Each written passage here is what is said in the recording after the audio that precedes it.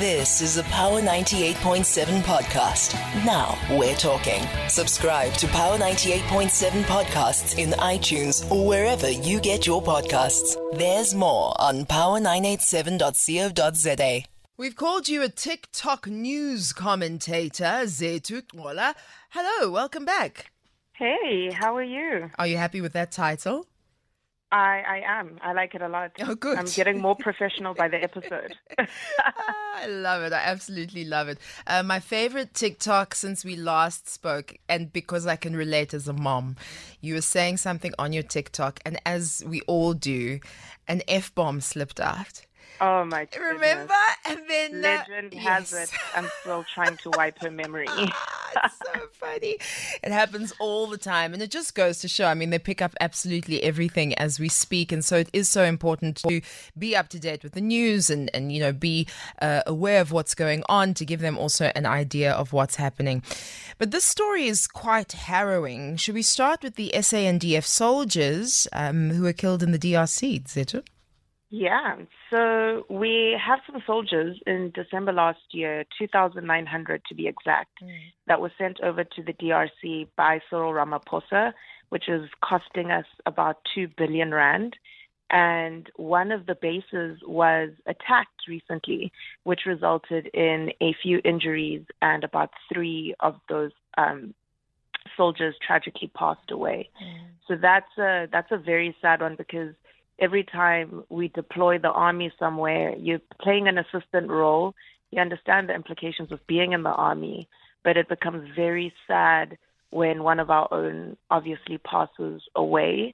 There are a lot of mixed reactions about it online. You know how Twitter is. It's a very toxic place. People are asking, why are we there in the first place? Not fully understanding the situation that's there, the allyship that's necessary between African countries as well. Yeah, and I mean, our president says South Africa isn't an island, so that allyship absolutely important. But what is the biggest issue? Is it about the funding? Is it about the lives being lost? It's more about the funding, because taxpayers are asking, where's this money coming from? Because there are a lot of economic difficulties that we face in South Africa, a lot of unemployment, a lot of corruption. So adding what feels to the public as an unnecessary bill is more what's triggering people at this time. How very interesting, because that bill being paid to send our legal contingent to the international criminal courts, also was very much under fire, but so important to not only lend our hand, lend our voice, but try to shift the needle in a lot of global politics, Zethu? Absolutely. I think we stood up for one group of people very visibly in recent months. Yeah. And it's also important that we also hold Africans to the same high regard. Sometimes the needs of Africans are more on a physical action point versus being able to stand up and be verbal. There's so much that's been going on in the DRC. It's an incredibly challenging and devastating time over there as well. It's on a level that's just as extreme as what's happening in Gaza, but people aren't viewing it the same. It's almost like this internalized colonialism in a lot of ways, where it's like, okay, we can stand up, pay, and fight for people internationally, but within our own continent, we need to be a little more reserved.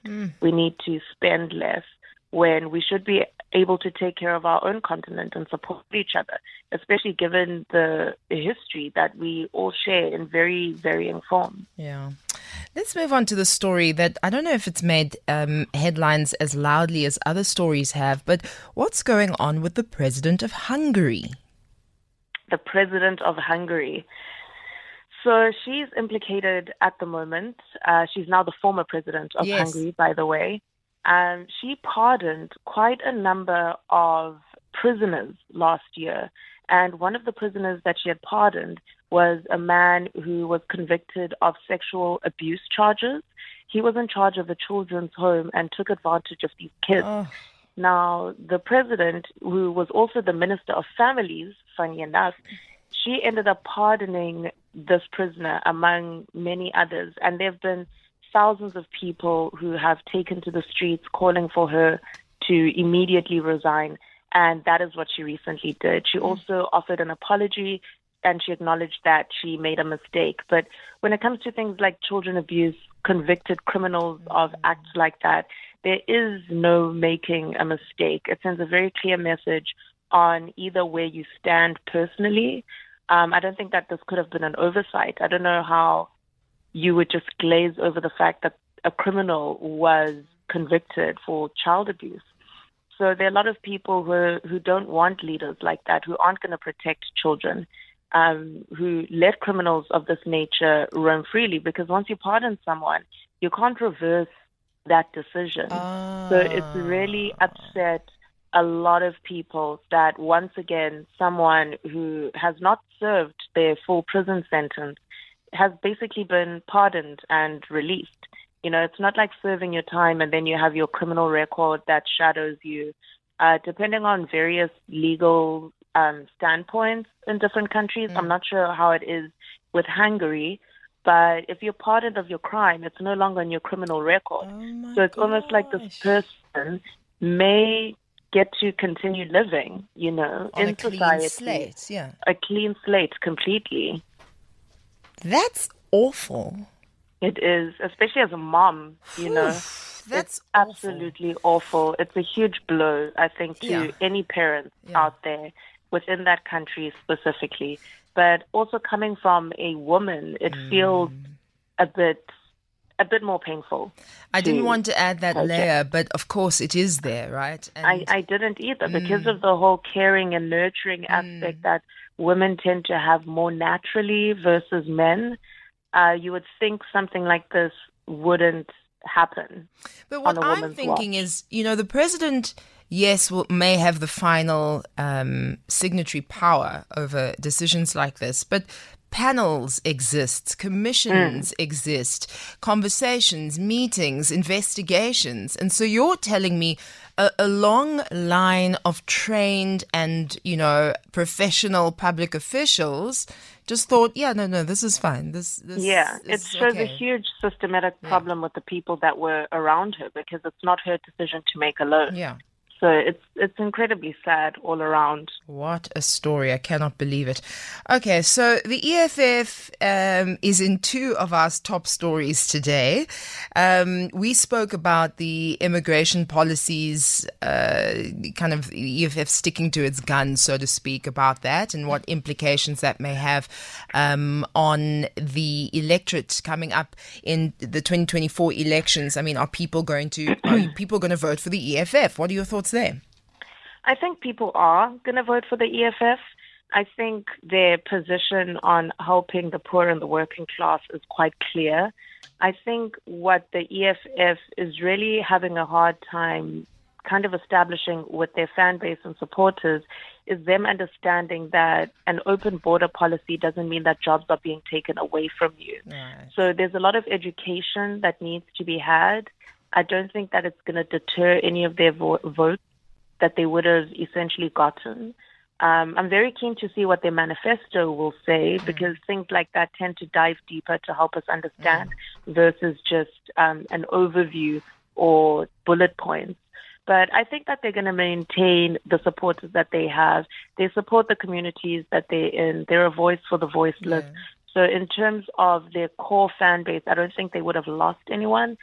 And I think the youth of today are more open-minded in terms of what open borders mean. You know, we are another country that is, I'll use Gaza again as an example, that's championing freedom, and that's always encouraging for people who are displaced to find a home. So I think in a lot of ways there is that understanding that people don't leave their countries because they want to. They leave their countries because it's a last resort for survival. So, yeah. Yeah, I don't personally believe that they're going to lose out on the votes, but I think they're going to need to be a bit more clear about it. Exactly. So that more people understand where exactly they stand and what they mean. But they're really fortunate because so many people in the public sphere, in the limelight, support the EFF, including certain members of our national soccer team, Zethu. Yes. So a certain Bafana player has come under fire for praising Julius Malema. I particularly don't mind when public figures state their opinions, but I think because of the recent win, all eyes on Bafana, and expressing your opinion over someone very controversial versus an actual political party is where he may have gone wrong.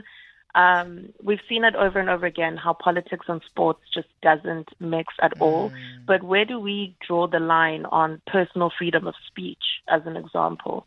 Because people do want to use, let's say, their platforms to voice out their beliefs or what they think should happen. You know, we're also in an election year, so maybe they had the personal view that, hey, if I speak about the party or the leader that I'm leaning towards, it might encourage the people that follow me and support my career to then go and vote for that specific political party. But it is a big freedom of speech question. It's also something that could be misunderstood, I think. I think the average person typically finds Julius Malema entertaining, whether that entertainment makes you angry or it makes you laugh. So there are a lot of ways in which it could have been taken the wrong way. Also, Julius was right there. You know, sometimes people get nervous and hype someone up by accident. Do you think that could have happened? Possible. It could have. It's possible. Also, this is a very young man. There a lot of, athletes don't get things like a luxury of media training, of understanding, what could and couldn't backfire on them. So it could have just been a moment of a slip up for them.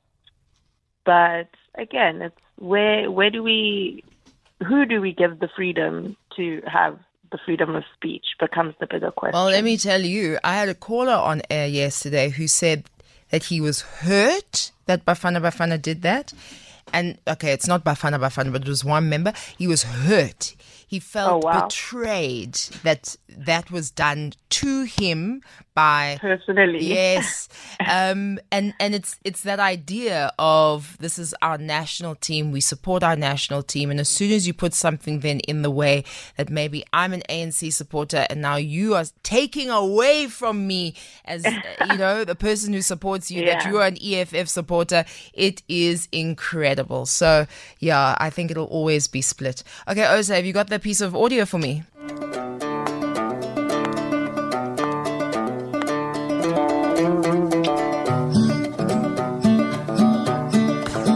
This ain't Texas, ain't no hold 'em. So lay your cards down, down, down, down. So park your Lexus and throw your keys up.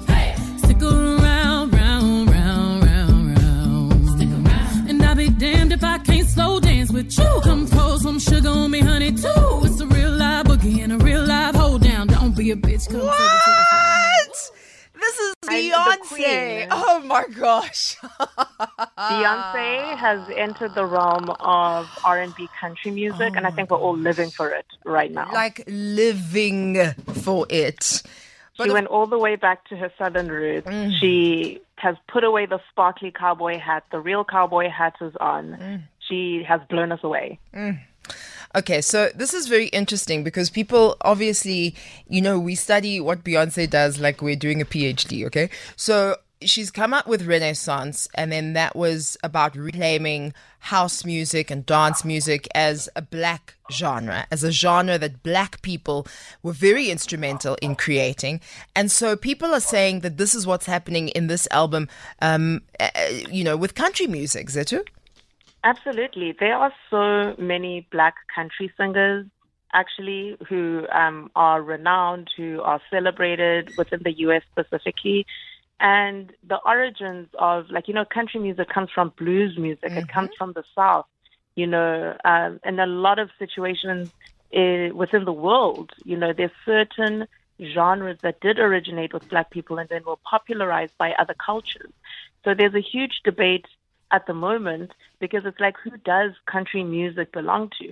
Because there haven't been any black voices particularly championing it on a very big scale. I think this is more of a U.S. problem than the rest of the world kind of discussion, because white people, country music is the only genre they have in their award ceremonies where it's so exclusively geared towards one group of people that I think a lot of people are trying to fight back and push back so that they can limit kind of maybe any kind of infiltration surge that could occur. And you must also think about the fact that, a lot of country music in America is consumed by the markets that live kind of like what's considered like the Bible Belt and the blue collar belt. Yes. So it's a lot of people who aren't particularly open to democracy and integration of cultures. So it's really upset, I think, those communities the most. But I feel like a lot of the world has embraced it. Yeah. How absolutely fascinating. I'm just going to throw this in here as well because I know you did a video about it. What do you think of Kanye West's new album? I think it's all over the place, but I don't think that it is bad. It's hard for me to actually form an official opinion on it. I really, just like I said in my video, I feel like this man was in his farm in Wyoming and wasn't seeing anyone for a long time, was making beats, and then just had the sudden urge to put it out. I mean, the fact that it came out on Apple Music before Spotify just shows that it was a last-minute decision to upload this instead of having been planned ahead so that it's out on stores worldwide, everywhere at the same time. It's an interesting pivot. It's really cool that, we finally get a song with North West. Sure. I think a lot of people have been looking forward to that. It's very experimental. It's interesting that it has Tay Dolla $ign, like as in a collaborative album. Yes. The artwork is also very interesting, but as he's been saying all week, he can post his wife wherever he wants to. So it's an interesting one. It's unexpected. Currently, it's been taken down from stores, I know. by the way. Yes. I saw a post that he put out yesterday saying it's been taken down, but there were so many complaints of copyright infringement, uncleared samples, and things like that. So I think as it started to reach every corner of the world, people were just trying to stop it because various parts of it hadn't been signed off by the parties he should have approached in the first place. It feels like Kanye chaos is what it does. feels like. It also feels like engineered chaos, because he didn't have to take the entire album off of streaming services. He could have just selected the songs to remove. But now you can buy his album from his website. So in a lot of ways, was this always the plan? But you see, Kanye is a genius. He is. He really is. Hate him or love him. Yeah, Kanye, he really is. Kanye knows what he's doing. Zetu, how do we follow you? You can follow me on Instagram or TikTok, and that is at ZETHUGQOLA on both platforms. Always wonderful to spend some time with you. Thank you, Zetu. Thank you. I love it here. Enjoy your weekend. Wonderful. You too. You've been listening to a Power 98.7 podcast. For more podcasts, visit power987.co.za or subscribe wherever you get your podcasts.